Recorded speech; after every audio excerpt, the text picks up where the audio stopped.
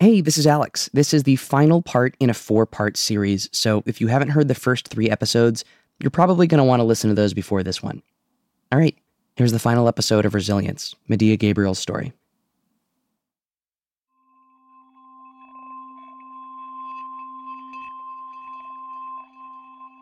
On Thursday, September 1st, 2005, Medea Gabriel arrived at her sister-in-law's house in Lafayette, Louisiana.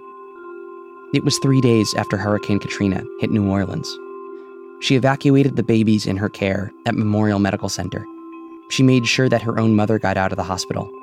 And now she was focusing on herself. She was dehydrated, hungry, and covered in grime. But she was safe. She ate a plate of white beans and drank water. A few hours later, she was at her friend Tammy Ford's house in New Iberia, Louisiana, taking a nice, long shower. I think I must have been in the bathroom for about an hour. It wasn't heated water because the power wasn't on, but it was a bath nonetheless. Katrina and its immediate after effects could no longer touch Medea. She was out of New Orleans, but she'd soon find out that her recovery might be even harder than her escape. This is Resilience, Medea Gabriel's story, brought to you by Good 360, a nonprofit organization that distributes donated goods to qualified charities. Today, August 21st, marks the launch of its new Disaster Recovery 360 technology platform. I'm your host, Alex Kabelman. Medea's family and her best friend and co-worker Monique all needed a place to stay. Tammy and her family stepped up. Tammy was a family of 5, and she took in a family of 5. And we just made do.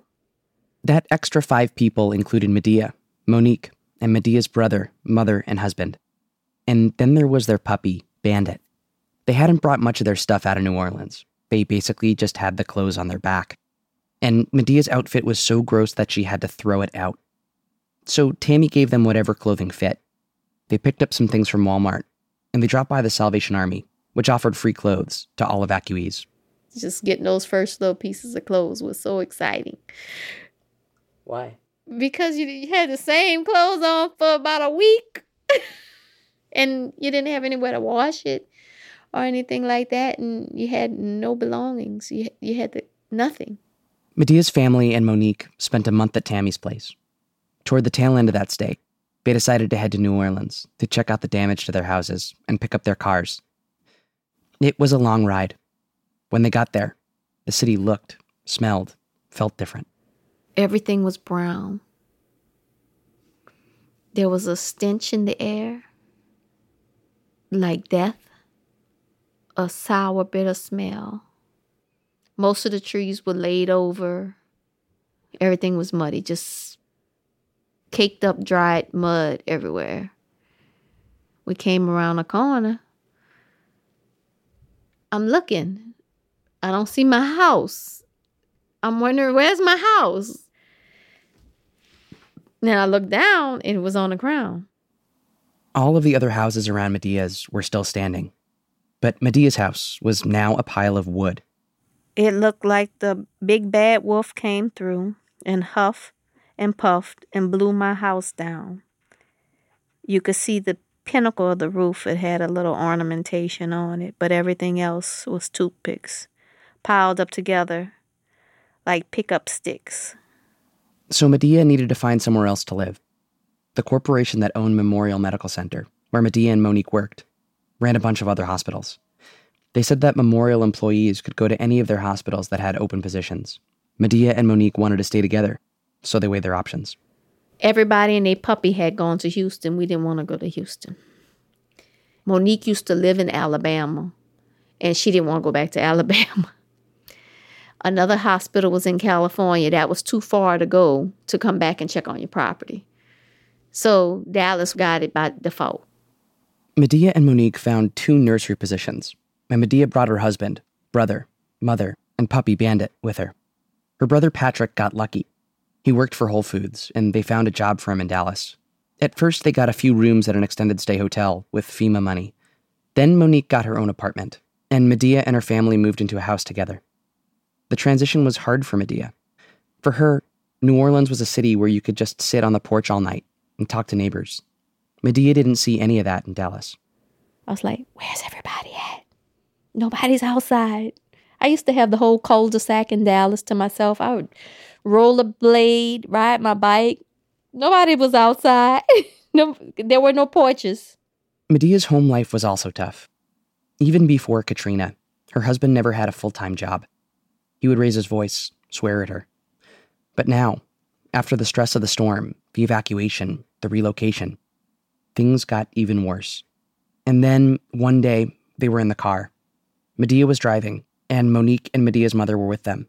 Bandit was in the back seat, getting hyper, and he wouldn't stop. Medea says that her ex held Bandit violently by the collar and hit him. When I spoke with her ex, he said that he didn't hit Bandit. He was worried that Bandit would bite him, and he didn't want to get taken advantage of by his dog. Either way, Medea was shaken up. I got off at the next exit and pulled into the rest stop. And I said, let me get my dog out. Let me see if he can walk. Let me see if he's okay. No, you better just get back in his car and drive it.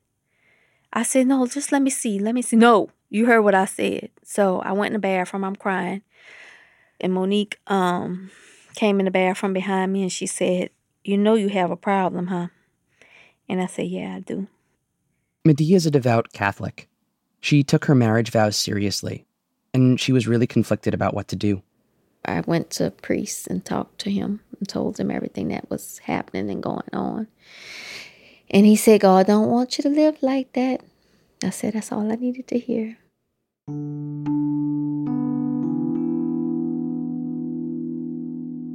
Medea went to a lawyer who started drawing up the paperwork. She was still living with her mother and soon-to-be ex-husband. I shut down in my home at that point. I would cook for my mother and communicate with her, but I had no words to say for him. I slept on the edge of a queen-size mattress at the very edge as far as I could sleep, and this went on for months. Medea moved back to New Orleans in February 2010. Her divorce was finalized that May, and she found herself responsible for 3 houses there.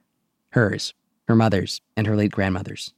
That made dealing with homeowners insurance, restoration grants, and house notes all that much harder. But she got the houses fixed up, and she got a new job as a nurse at a pediatric infectious disease clinic doing HIV/AIDS research. Being a nurse in a crisis situation, Medea can no longer do that. There are people who are meant for that. And since the storm, I'm not one of them.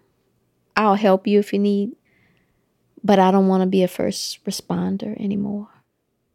Medea's not alone. Some of the nurses that worked with her at Memorial aren't doing any hospital work anymore. Medea's best friend Monique is one of those people. Here's Monique. Well, I have a lot of nightmares about water. When it rains really hard, I can't sleep. And I've got lights on. I just, over the last 2 years, unpacked my car because I kept my trunk of my car packed, ready to go at any moment because I was afraid to actually be left here. These are real scars that still hurt 10 years later. And Medea now has to deal with these feelings without the help of her mother, who died in 2013 of congestive heart failure. Medea still misses her mom a lot, but she does have another shoulder to lean on now. Can you tell me that story? Are you serious? Yeah, I want to hear that story, Medea. Oh, well, he is my happily ever after. In 2010, the New Orleans Saints won the Super Bowl. The city had a huge victory parade. Medea went to watch it with her cousin Gabe. And the whole city was electric. Everybody was excited about everything. She was standing in the street with Gabe, arm in arm, so they could warm each other up. It was kind of cold outside. And a man walked up to them and said, Y'all look nice together. Let me take y'all a picture. I said, sure. So he snapped our picture. And I said, how about you get a picture with me? And he said, what about your boyfriend? And I'm like, that's my cousin. Well, that's all he needed to hear. We strike up a conversation and watch the parade together. By the way, that guy's name is Wade Gabriel. And he and Medea really hit it off.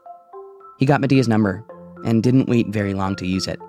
Medea's phone died at the parade, so she wasn't able to receive calls or see any messages until she got home. She plugged her phone in and checked it. And I had 15 messages.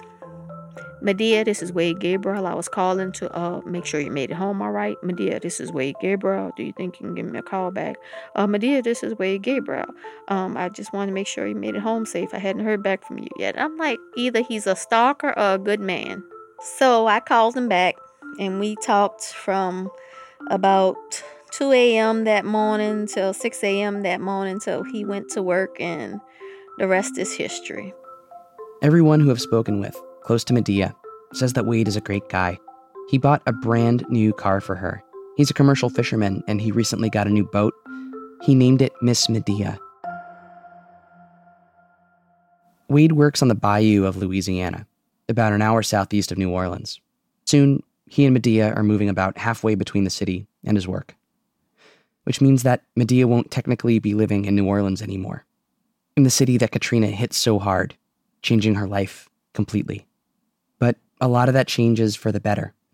Medea is stronger than she ever realized before the storm. Well, Katrina took my house and many things that we owned.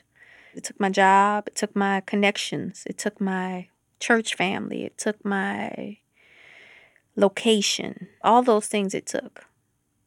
But Katrina taught me when it's time to rebuild, you rebuild. I think I'm more important than anything to build up.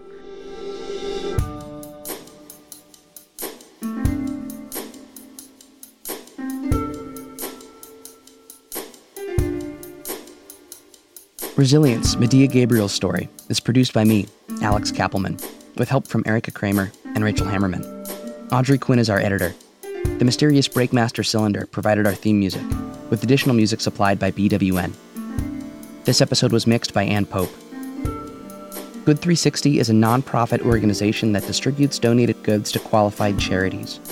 Today, August 21st, marks the launch of its new Disaster Recovery 360 technology platform.